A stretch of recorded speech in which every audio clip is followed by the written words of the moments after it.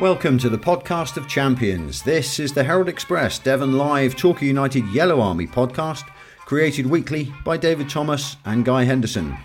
Here you can find everything you ever wanted to know about Torquay United, along probably with quite a lot that you didn't. You can find the podcast in the Torquay United section of devonlive.com, or you can subscribe to us on iTunes. Yeah, welcome. A slightly more conventional podcast this week. Just the two of us this week, no guests. No. But thanks for everybody who commented on last week's podcast, including the chap who said to me before the game on Saturday, I bet you weren't expecting the podcast to be that good this week. He said it to you. Yeah, you weren't expecting that. Right? No, and well done to everybody for sticking with it. It was it was a marathon. But not, of course, we don't rehearse these things. We don't plan them too much. And when we get to the end of it and we both look at each other and say, how much was that? Oh, was it? It's a long one. So anyway, well done to everybody for everybody who stuck the distance. Who stuck it within us, and however many cups of tea or coffee it took. It's an auspicious week this week as well, isn't it? Because it's exactly a year ago today that Gary Hours parted company with Torquay United. Yeah. And it's exactly a year ago tomorrow, Friday the 13th.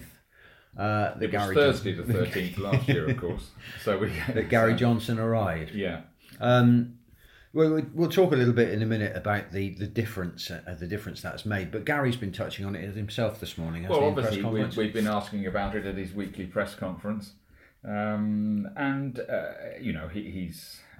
I think he doesn't need repeating too much. He's spoken many times over the past 12 months about how much he's enjoyed it and enjoying it. But unintentionally, I think he said he gave himself a little pat on the back. He said, I think he described it as well done to myself for making a good decision in coming here in the first place. Yeah. Because obviously you don't know when that phone call comes and would you like to come and be our manager. Yeah. Obviously the powers that be, George Edwards and Clark Osborne, did their best to sell Torquay United to him and all the stuff we know about, but you're never quite sure till you walk in and get your feet under the table. No, that's true. And he's very readily admitted that he's so pleased he took the job. Don't forget, this came very soon after he had been sacked 4 games into the season at a club which he had effectively rescued and turned round. Mm-hmm. So you can imagine what state of mind he was in the wake of being sacked at Cheltenham. And he would have perfectly understandably, if he had turned around to George Edwards and Clark Osborne and said, well, look, thanks ever so much for the call, but I think I need a bit of a break. I need a bit of a break, and maybe at this time in my life, you are talking about somebody who's, the majority of his managerial career, the vast majority, is behind him. Yeah. And he might well have either said, look, I think I'm going to take a break, or I might call it a day. Yeah. And everything, of course, we've seen of him over the last 12 months is of this extraordinarily energetic, up for it, dynamic man of 63, who continues to leave people half his age behind in just his sheer energy and enthusiasm, to say nothing of all this other stuff he brings to the job. I'd say, I know it's a job, but do you think he's enjoying it? Do you think deep down he's actually enjoying it? It's a job, it's a 9 to 5, you turn up, you drive all the way down the motorway every day, but do you think there's an enjoyment there as well? I think that I've never seen a manager that so visibly and clearly, or never, I mean lots over the years, but not for quite a long time, that so loves coming to work. And he and Aaron Downs link up at Bristol on a Monday morning. They obviously stay down several nights of the week and others not. They go usually if it's a regular week without a midweek game. Well, even if it is, actually, they go home. They train Monday and Tuesday, and then if we've got a Tuesday game, they play obviously Tuesday.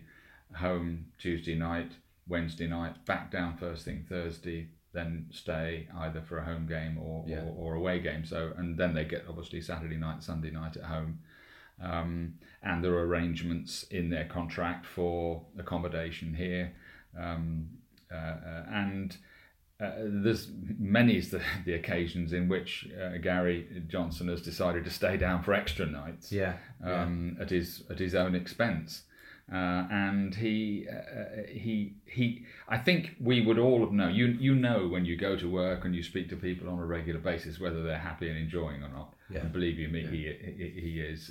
I've never ever seen a look on his face where he's going, oh goodness sake, I can't handle this anymore. And the very tellingly as well, there have been little episodes and moments which might have depressed him. In other words, travellers on the training ground. Load of damage, pitches damaged, etc., etc., etc. He is the last person to be knocked down by that. Right. Quite a lot of other people around the club, including myself, go, damn, I mean, it's not my job to do that. I mean, I'm just an observer. But when you know how much work has gone into it, and over the years you filled in a few rabbit holes and helped with all of that kind of stuff, and then you see somebody coming onto the place, which, by the way, has been quite impressively repaired now. But when you see that sort of stuff, and players, ground staff, are understandably dismayed when that sort of thing happens. Yeah. Gary Johnson is the last person. He goes, right, getting over that. We're not allowing that to get in the way. Okay. No, I'm not having that. I'm not having that. I'm not. He's the one who drives the resilience right around the football side of the club. Yeah. Do you think that's made a difference through the whole club? Because the results themselves, as we said last week, haven't been all that much different. I mean, I know we're in a different league, but the results themselves haven't been all that much different. But the club is chalk and cheese. The atmosphere around the club, whereas this time... do you mean the first few results of the season? Yeah. Before last Saturday, in other words, 1-3, drawn 3, lost 3. Yeah. Now, this time last year, it was flat. Yeah. It was a bit depressing. Yeah. The fans were wringing their hands. The words chalk and cheese do come to... Yeah. So is the difference all down to that never say die personality? I think when Gary Johnson, I think he did refer to the fact, sort of off the record, that when he first took over, he had Hungerford away was the first match. Yeah. And they won that 2-0. The next game, I think, was Lymington away in the FA Cup. They stuck 7 past them. Woking at home, coming back from 2 down at half time. He made that very bold substitution. 2 substitutions. He's explained the reasons he for it. He put his marker down. He did. That first home game. He made 2 substitutions before half time. Chris Regis and Rory Keating off. I can't remember who came on at the moment, but never mind. United came from 2 down. It gave him a chance to. It wasn't the full East Thurrock hairdryer treatment, but it was a. Still laughing about that, by the way. Yeah, it was working up to it. Yeah. Then I think it was Brightlingsea in the cup. They won that, and they managed immediately to put an unbeaten run together with lots of goals scored, and it just set the marker for how things were hopefully going to be, and. He also, I mean, you and I got on with Gary Hours, reasonably well, and this is a very, experienced football man who knows the game, etc., etc., etc. But when Gary Johnson walked in the place, it's a totally different personality and character. And he engaged with the fans straight away as well, didn't he? Which Gary Hours, he struggled to do. He probably wouldn't have put that high on his list of priorities to engage with the pop side. I think the trouble, if you're not winning, it's very hard to be popular with anybody, isn't it? Yeah. And let's face it, Gary Hours was the manager who was in charge when United went from the National League to the National League South, lowest point in the club's history. Yeah. I think even he probably now would say that. He was A, grateful, but B, slightly fortunate to keep his job during the summer when Clark Osborne stuck with him. Yeah. And in a way, you have to give Clark Osborne credit for the way he stuck with both Kevin Nicholson, when he might well have, on Nico's own admission, he might have got the sack. He stuck with Gary Hours. Clark Osborne isn't a man who likes and is a natural, trigger-happy owner. So the thing about Gary Johnson is he's everything you see with him, with this sort of outgoing, engaging, very good with the fans. All of that comes very naturally to him. But behind all of that is a most analytical mind you will ever come across in football. He does not miss a trick. He sees the players picking their nose on the training ground, doing their tie-ups, everything. They can't get away with everything.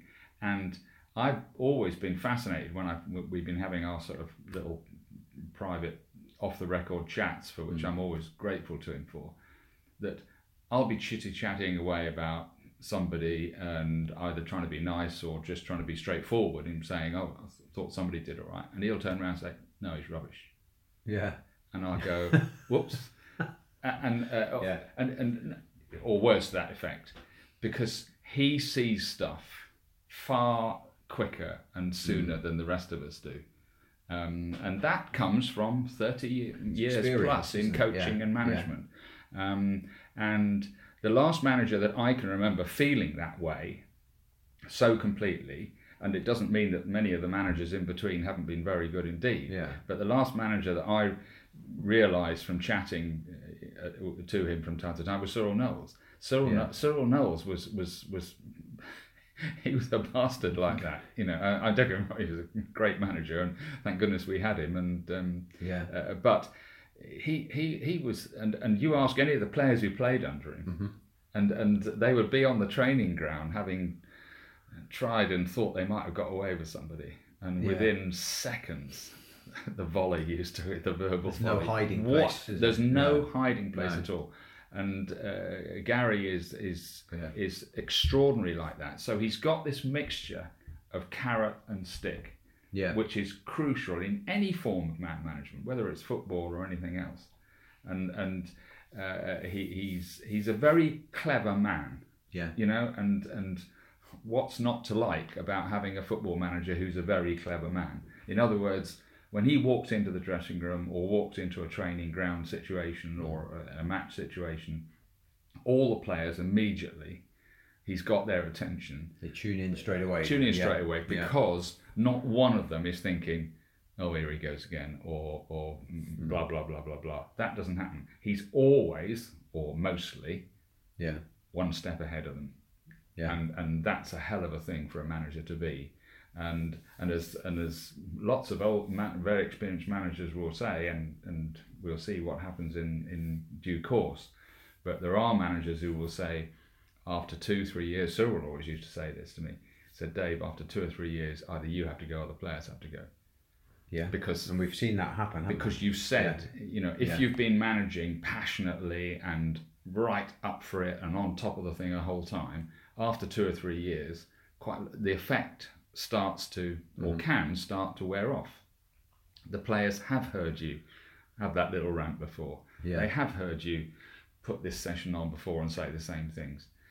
Some of them haven't, and the managers like the Alex Fergusons, where they're so well established that they can manage to change teams as they go along. And obviously the way Ferguson used to suddenly bomb out 2, 3, 4 players that everybody thought were, but he would always do that before they fell off the cliff or just came off it. Bucks did it as well, didn't he? Paul Buckle wasn't. He was pretty quick on. There were some that. Player departures that raised a few eyebrows, weren't there? Absolutely. Now you don't always get everything right. Of course you don't. You know, I mean, I always say to people when we're chatting about these things, if a manager signs 10 players, if you get 6 to 7 right, 2 or 3 average and a couple wrong, he's doing brilliantly. You're not going to get, especially in lower division football, you're not going to get 10 great signings that all it just, that's the nature of the beast.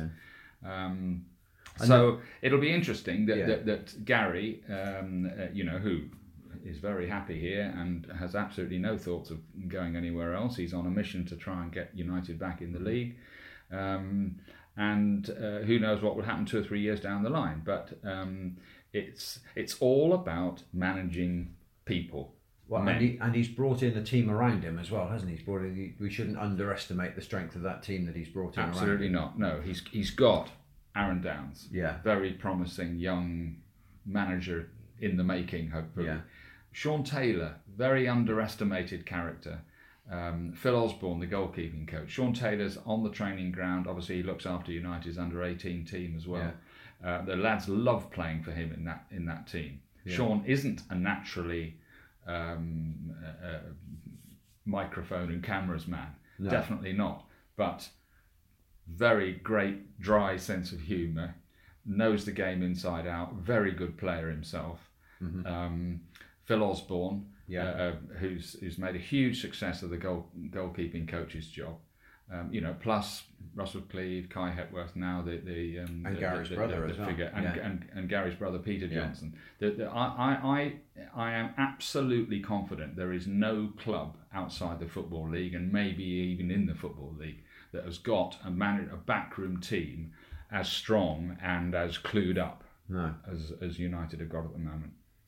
So moving on to the recent games, they were certainly put to the test against Harrogate on Saturday when they suddenly, well, not suddenly for them, but suddenly for the fans, arrived to find a lot of players injured. Well, I think we all turned up, didn't we? You and I are always there quite early, and the early birds who are inside the ground that paid to come in, and you saw 4 or 5 players in their full tracksuits milling around outside the tunnel. You're going, whoops! He's not playing. He's not playing. Yeah. And ended up with the only one who wasn't there was Conor Lemonhay Evans, who was also injured, and we'll get onto that in a minute. Yeah. But 6 senior players unavailable last Saturday.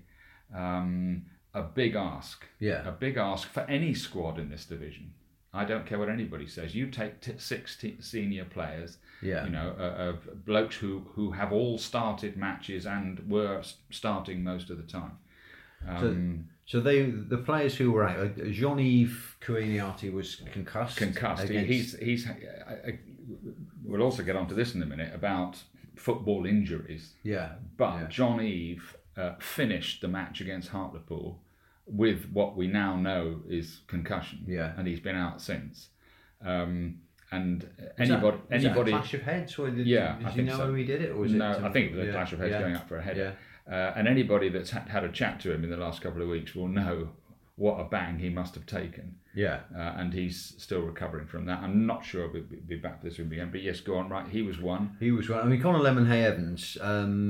Let's park him for a moment. We'll come back to him because that's going to be quite significant for a little while. But some of the players who maybe are a little bit closer to coming back, Rory Keating was a late casualty in training last Friday, thigh strain. I'm pretty sure it was a thigh or calf strain. He was the last one to join the list. Yeah. I think Gary must have been planning his team for Saturday, going, well, hold on, hang on a minute, we've definitely got Rory. At least we got Rory. Yeah. No, we haven't. Armani Little, casualty of the midweek draw at Woking. Hamstring strain. He's maybe back this weekend. Yeah.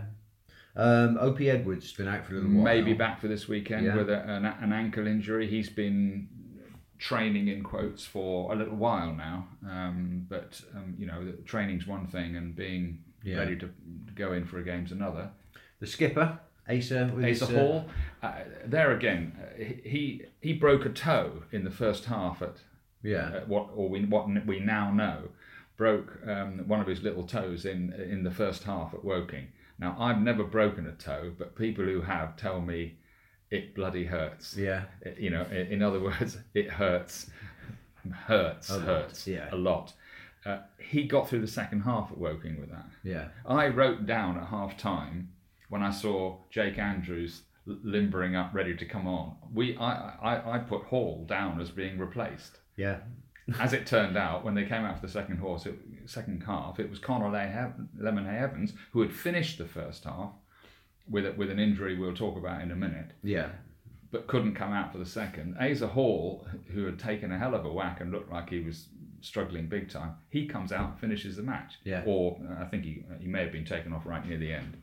He will be 2-3 weeks. Yeah. Yeah, nasty things. I mean, there's nothing you can do. No, absolutely nothing you can do with a broken toe. You can't wrap somebody's foot in plaster for a broken toe. Apart from not play football. Exactly, and not do an awful lot, to be perfectly honest with you. Yeah. But so he won't be long. Okay, but Conor Lemonhay Evans may be out for a little bit longer. Yeah, we're looking 6 weeks, maybe a little bit longer. He's got an operation. He picked up a very heavy tackle at Woking and hurt his ankle. He's having. It's not a massive issue. It's a routine repair operation on his ankle, an ankle ligament operation. But it's not like a rebuild or anything like that. But he's going to be out for probably at least a month, maybe 6 weeks, something like that.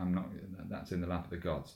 And that was just at the point where that partnership between him and Jamie Reid up front was just beginning, where you could think, I can see what they're trying to do here.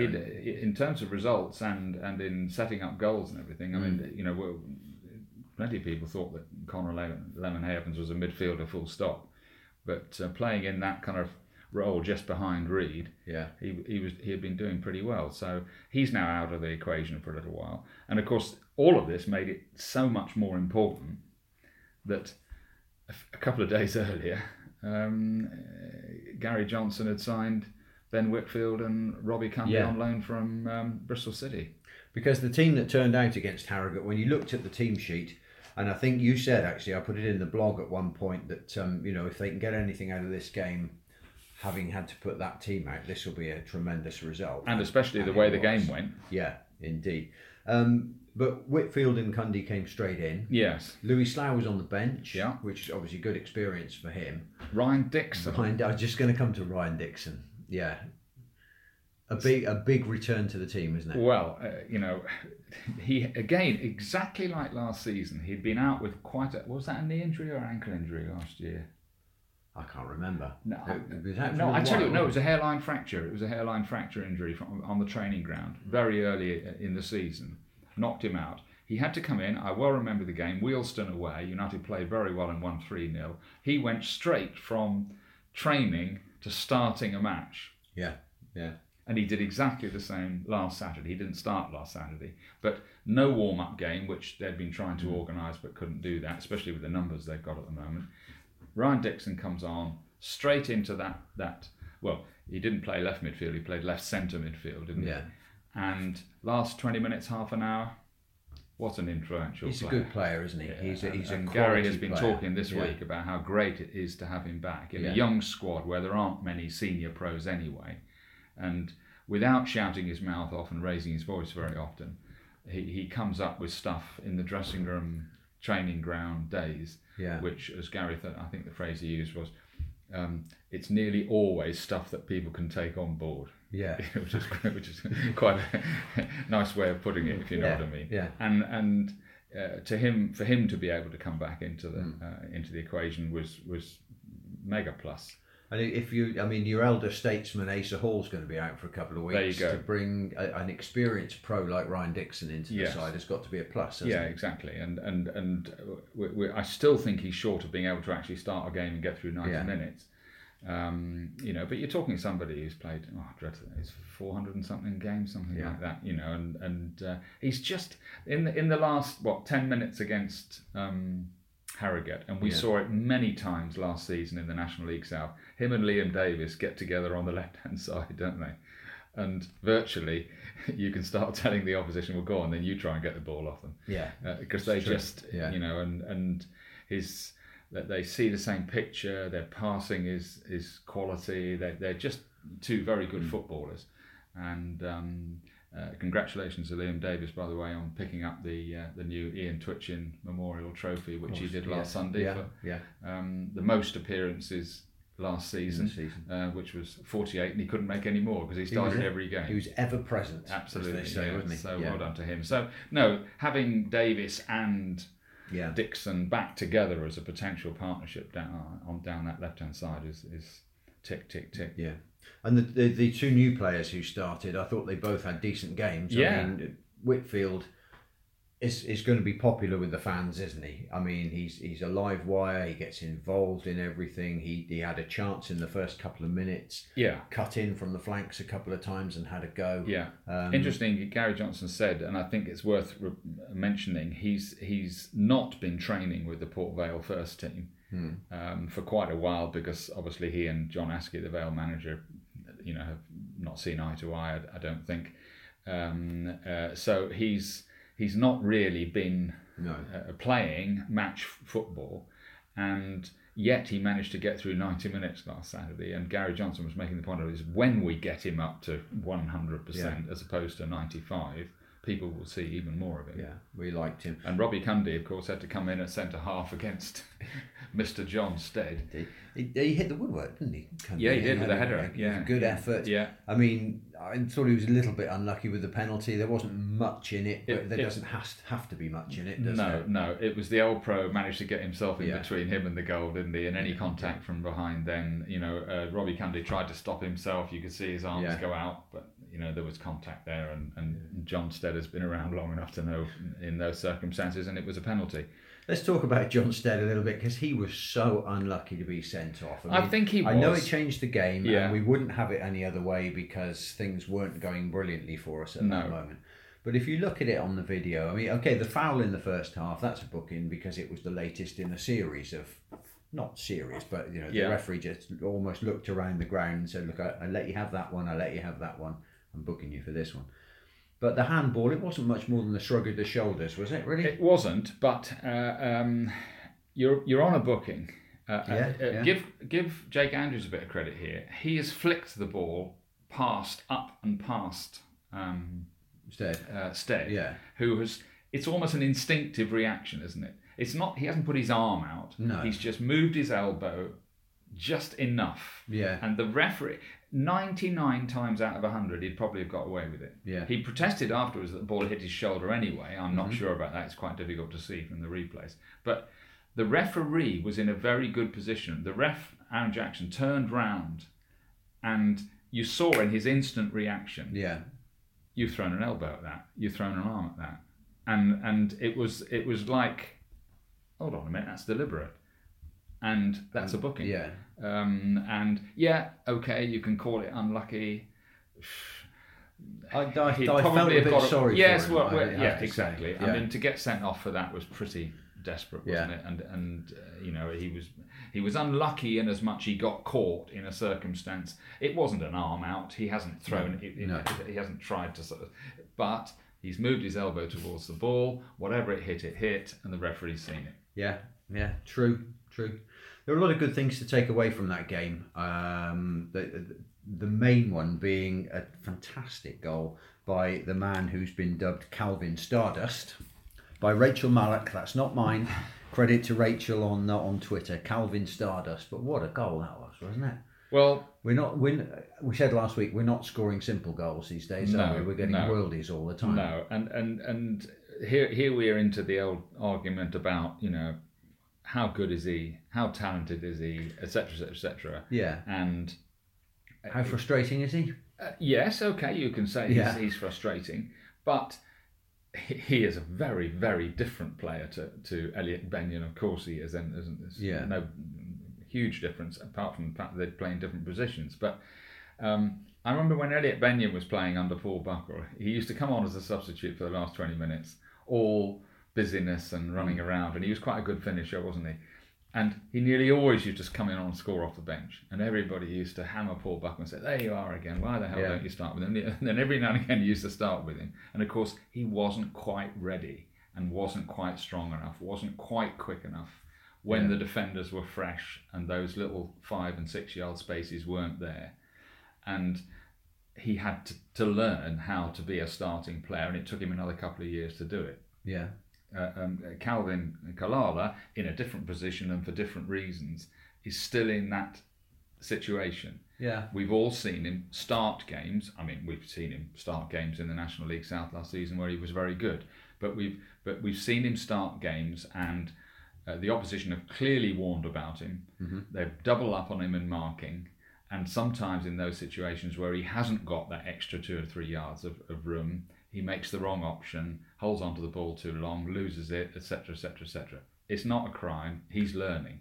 You bring him on with 20 minutes, half an hour to go, and he does have those 3 or 4 yards to work with, and the little extra seconds that go with it.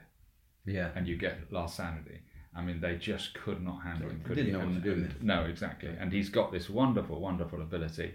And I think it's just going to be great watching him, hopefully, which I think Gary Johnson is pretty confident he will do, learning and taking it on board and just gradually turning himself into the player we all hope that he can be. We're going to have hopefully the pleasure and the privilege of watching that happen. Well, I think it should be good fun. Oh, it'll be enjoyable. Yeah. It'll be unpredictable. Yes, because you never quite know which Calvin you're going to get. No. But really, deep down, do Torquay United fans want to watch a team of sort of older pros who aren't actually going anywhere, who are down here for another couple of years of their contracts, who may or may not deliver for you, who are costing quite a lot of money? Yeah. Or do you want to see, a young, full of potential, improving team who are pretty good now and are capable in games, but should basically get better and better as the time goes on? I'd rather have the second, to be perfectly honest with you. And he isn't the only one. No, he isn't the only one. Well, there's another big puzzle in that team at the moment, and that's Manny Duku. Because we know what Manny Duku can do. Gary Johnson's seen it, and Gary's a shrewd judge of players. Yeah. So there's something in there, but he hasn't just quite hit the mark yet, has he? No, he hasn't, and he's just in the place, really. And players settle into a club and into a team and into all of that at different rates. Yeah. You all hope that they are there, bang, and right from the word go. And Gary Johnson's one of the managers that, believe you me, wants to see that. Yeah. But, and that, funnily enough, at Woking, God, it seemed like an age ago now, it was only 10 days or so, at Woking for the 1-1 draw, in the first half at Woking, that was the first signs that he and Jamie Reid were starting to work together and set things up for each other. Yeah, Manny Duku produced a couple of brilliant passes that night, and then that was, it was force of circumstance sort of interrupted, and he has had those days where he's not torn any trees up, put it like that, but the jury is still out with him. But the jury is out. The jury hasn't come back and delivered its verdict yet. No. So I think he's got the tools for the job. We can all see that.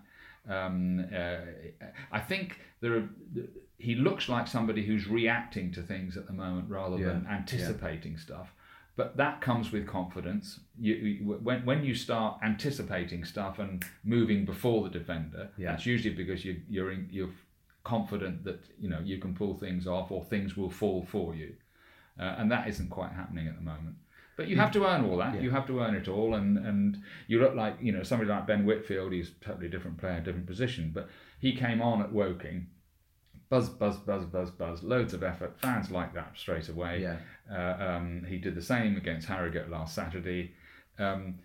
When you are able to deliver that kind of busyness, it's a great thing to be able to fall back on. I think Manny Duku is a lanky, a target man centre forward. He reminds me very much of Andy McFarlane, who was another player in the same kind. You knew there were great goals in Andy McFarlane because you'd seen some. Yeah, he got 4 against us for Scunthorpe. 1 or 2 against us. Yeah. But you always knew that he was going to deliver, but there were times when you got frustrated for him because you could see things weren't running for him, and Manny Duku reminds me of him a little bit. I take that point. Yeah, he's.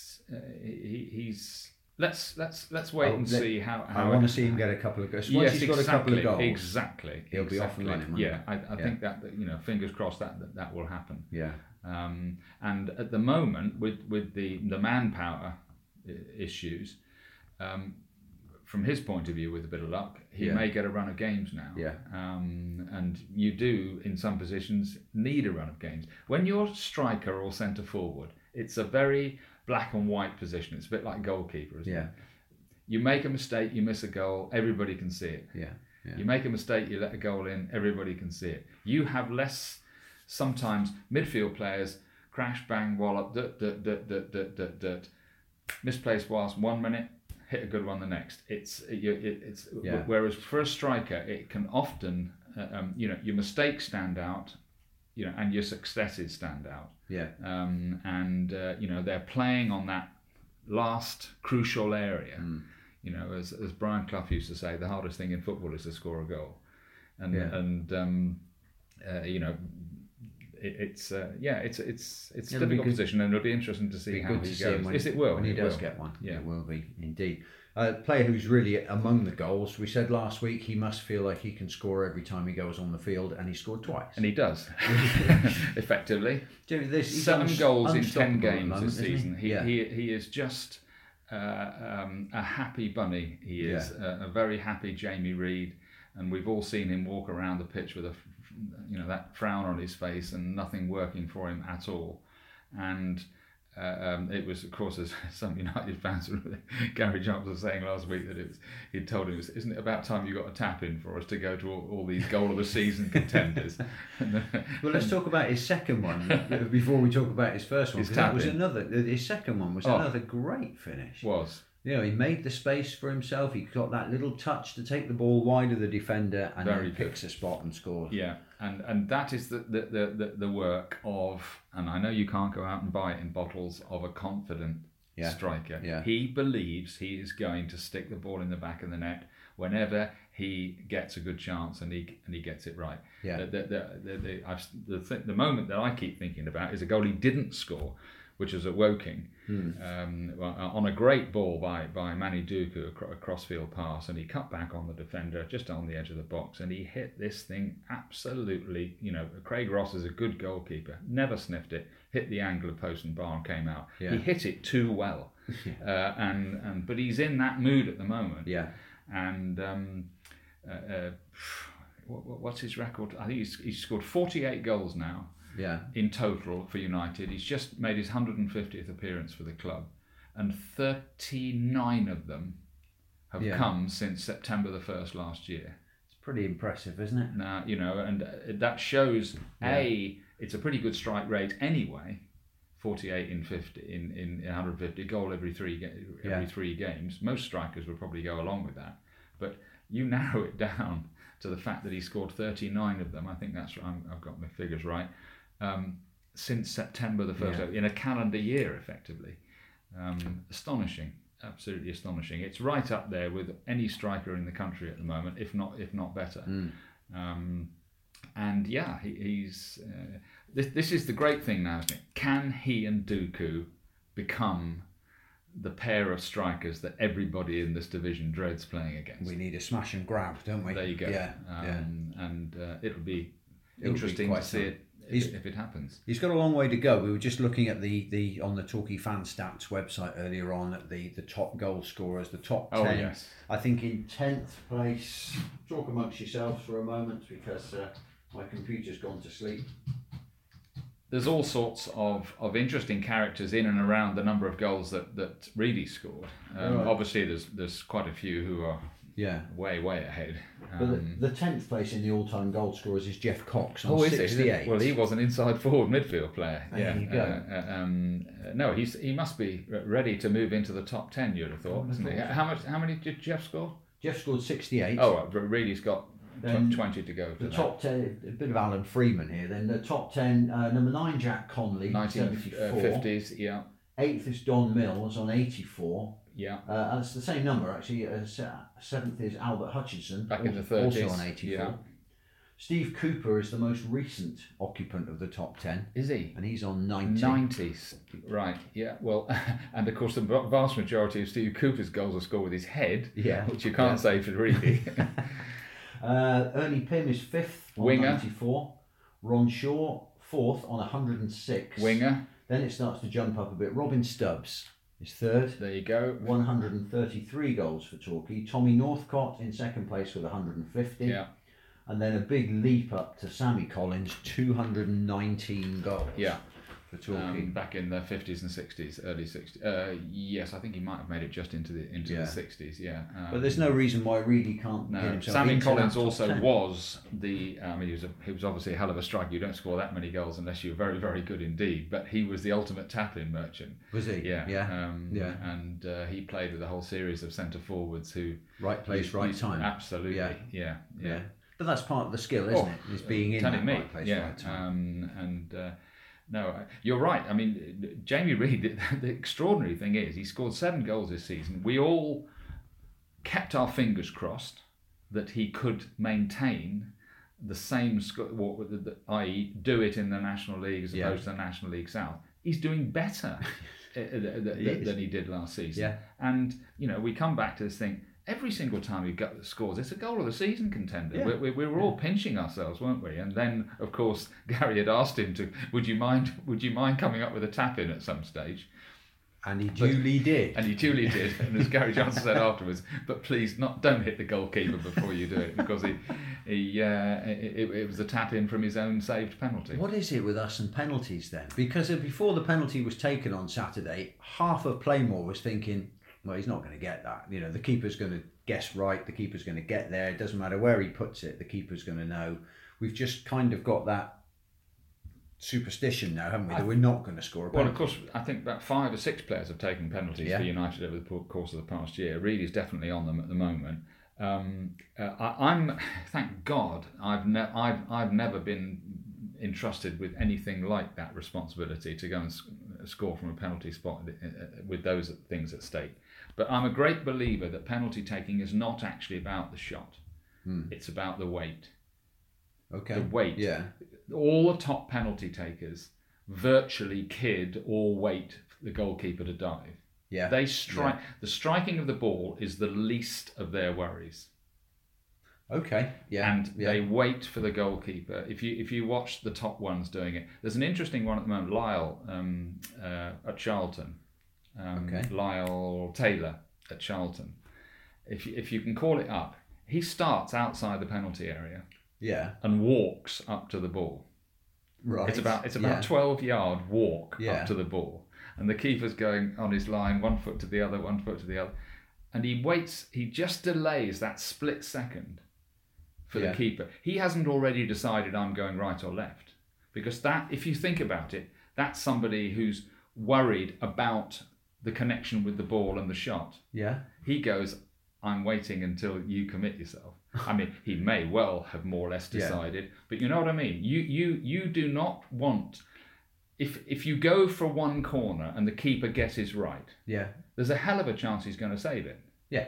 There is. Yeah. Okay, so everybody comes at various theories, you've got to lift the ball, you've got to put it in the top half of the ball all the time. But you look at the top players, the Messis and these sort of people, the real cute guys. Yeah. They look like they're never going to miss. No, it's true. And they just, it's almost like this, they're looking at the keeper and saying, well, go on then. You're not going to. No. And it's that ability to delay the shot until the last split second. Yeah. They're going to get a good contact anyway. They know they are. They're that good. They're that confident. And it's a gift. It's a gift to be able to do it. Yeah. And it requires a bit of arrogance. And believe you me, that's one of the reasons why I bore everybody by saying I still think Jake Andrews is the best penalty taker at Torquay, and I know he missed the one at Bath, and etc. etc. It's because he's got that combination, and he's still young, so it'll probably be a few years until he takes every penalty for whoever club he's playing for. But he's got that combination of ball striking ability and a slight streak of arrogance in him. That when he runs up to the ball, he can look the goalkeeper in the eye and go, "You ain't saving this, mate." So if we get a penalty up at Chesterfield on Saturday, does Reedy get it? Absolutely does. Yeah. And quite right too. No, Gary Johnson was confirming that today. And look, Reedy's record is pretty good. I mean, last season he went the whole run of them, and he was sticking the ball in the corner, which is least natural to him, really, i.e. the bottom right. Yeah. And then, of course, he put a whole series of penalties into that corner. And then, of course, you have to start thinking about changing it because keepers do their homework, managers, scouts do their homework, etc., etc., etc. And then they started going that way. Yeah. Now, do you go, right, when's the time to switch? Yeah. It's a difficult one. It's a science, isn't it? Well, I don't feel quite so bad about the one I missed in football training last night. So I feel and it's these things are very easy for us to pontificate about here, because we don't actually have to do it. He's doing very well. He got a good contact. It was a strong shot. Yeah. The keeper couldn't hold it. Came back to him and he stuck it in the net. One fan said to me after the game last Saturday, said, "You know who I'd have taking penalties? Lucas Coverland. Well, a lot of people say, who is the person who takes more dead ball kicks than anybody else on the pitch? Yeah. The goalkeeper. They usually are good strikers of the ball. Yeah. I agree with you. I would have thought, well, one of the first people you turn to take penalties should be the goalkeeper. But Gareth Howells was all right. There you go. But you've got to want to do it, haven't you? Yeah. You have got to want to do it. And you think about the very good dead ball kicking goalies. I'd have thought Kevin Dearden would be nailed on in Leroy Rosenior's time and Roy McFarlane's time. We'd nailed on to take a penalty, but I'm sure if he'd stuck his hand up, he could have done it if he wanted to, and he never did. Yeah, it's fraught with danger, though, isn't it? If you miss one, you've got a long way to get back. Before, all of that. Yeah. And I suppose the other point is the ball is in play. Yeah, yeah. So if you're going to have a goalkeeper taking the penalties, don't think so. No. But purely from because obviously if the keeper saves it, the ball is in play. Yeah. And that's why last Saturday obviously Reedy is allowed to stick it in the net, but. So I think that's a sort of a fool's paradise, really, much as we would like to see it. But no, it's Reedy was very alert, and it was quite a cool little finish. He didn't in the heat of the moment sort of trip over himself trying to put it in the back of the net. No, how wonderfully well he's doing, and you wouldn't bet against him scoring in any game at the moment. It's a pleasure to be watching him in this kind of form. And he doesn't actually need a load of chances at the moment. No. It's not like it's 4 chances scores 1. It's very good. Good stuff. So looking ahead to Chesterfield, wow, what a that's big going to be a tip. See, they were a lot of people's tip to do really well. Well, you look at their squad, and I'm not surprised. Yeah. And they're rock bottom. They haven't won a game yet. No. And I know that scenario fills many United fans with dread. I'm sure many Torquay fans would be much happier if United were heading up to Derbyshire after Chesterfield had won a couple. Yeah. But they haven't. They haven't won one yet.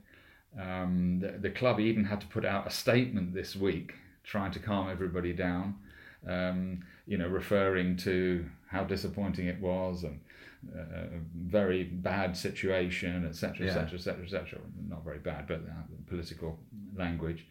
And we're still right behind John Sheridan, and they're admitting we've got one of the biggest budgets in the National League. And when you look through their squad, I'm not they've got some experienced players there as well, haven't they? Yeah, they're not going to be bottom for very long. Well, that's exactly what Gary Johnson was saying in his presser. He said, "Look, they may be bottom at the moment, but believe you me, John Sheridan will get it going." And obviously, he said, "Well, we're all hoping it's not this weekend." The one thing that you have to say about United this season, they go everywhere to win. Yeah. There is no thought at Plainmoor of going to Chesterfield, Bromley, you name it, Woking, whatever, Barnet, to play for a win.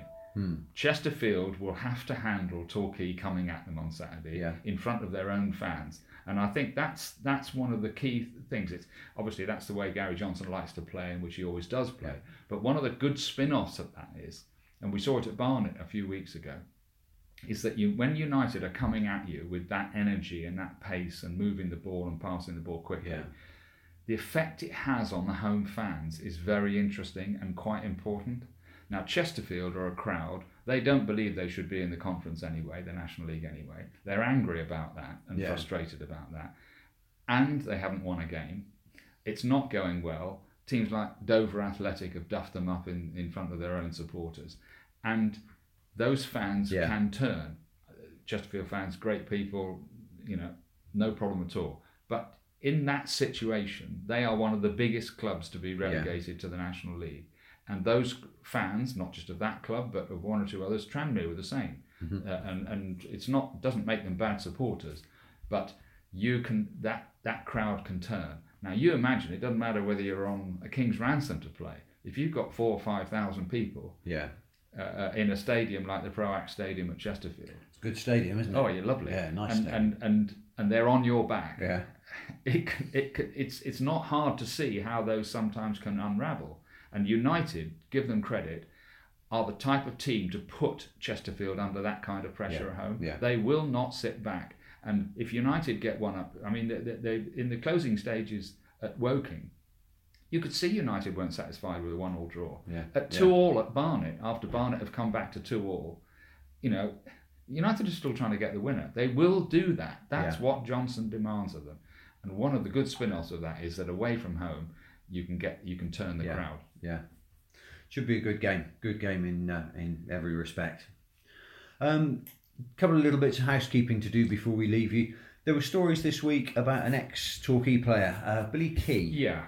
How sad that is. He's having specialist treatment for depression. I think everybody's known for a while. Bulimia. Everybody's known for a while that Billy Key, who played for United under Paul Buckle, played in the 2011 playoff final, I think, at Old Trafford. Young striker, we got him from Leicester. I think everybody could see there was a certain natural potential for goal scoring there. He played quite a few games for United on the wing, I remember, which didn't seem quite right, but so. And I think it's fairly well documented that he's been playing for Accrington. He's been scoring loads of goals for Accrington. He is the master penalty taker for them. Yeah. But he has had these issues before. He's spoken about them, written about them, very honestly and bravely, as much as anything, to try and help other people who suffer from it.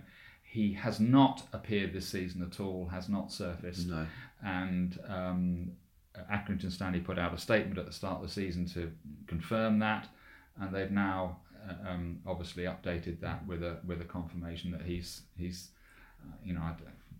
and I don't know what the proper language to use, but he's obviously hasn't improved, and he's suffering at the moment, and he was a lovely lad and nice yeah, he nice was lad, good player, and it's and it's so sad, isn't it? Especially on the back of Angus MacDonald. He's obviously grappling with bowel cancer, and we all wish him the best of luck. And when these sort of horrible things happen to people that have been in your club and you know them quite well, it's just a bit of a jolt, isn't it? So very, very best wishes to Billy Key and his family from the podcast and from everybody at Torquay United. He's a very popular player on the pop side. Well, he was, and also that this is. It does throw a little light on the life of a footballer, which is full of insecurities and full of uncertainties about: are you up? Are you down? Are you in favour? Are you out of favour? What's happening next year? Will you all these sort of stuff? Yeah. And it is a very uncertain profession. What am I going to do when I stop playing? And it's thankfully more attention is now being paid to potential problems around football clubs and sports clubs generally. It can be rugby, professional rugby teams.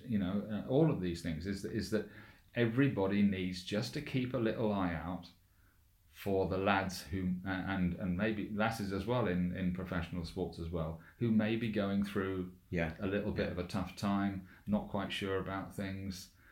Can't handle the pressure quite as well as one or two other people, and instead of back in the day, it was the old pull yourself together and man up stuff, and we all know, thankfully, now that it's not possible for everybody to do that. Now, exactly. But very, very best wishes to Billy Key. Another note that I've got here: the announcer's job at Plainmoor is I say up for grabs, but it's not. You have to be a certain kind of person to be able to carry that off. There have been some great stadium announcers at Plainmoor over the years. Fred Jago, Pete Wiley, of course, and the more recent incumbents as well, Brett and Dominic and all the guys. And Patrick's been up there as well on the microphone. It's an one important of those job, isn't it? It is an important job, and it's one of those jobs that I think a lot of people hear the stadium announcer doing their stuff, and it's kind of well, I could do that. I could do a better job than that. Well, go on then. Could you? Yeah, that's it. That's right. You sit in front of that microphone and carry it off, and you do need a certain elan, don't you? There's a bit of bravado needed. That's a better word. There? Yes, exactly. Yeah. To carry that sort of thing off and to engage people and make it fun and all of that kind of stuff.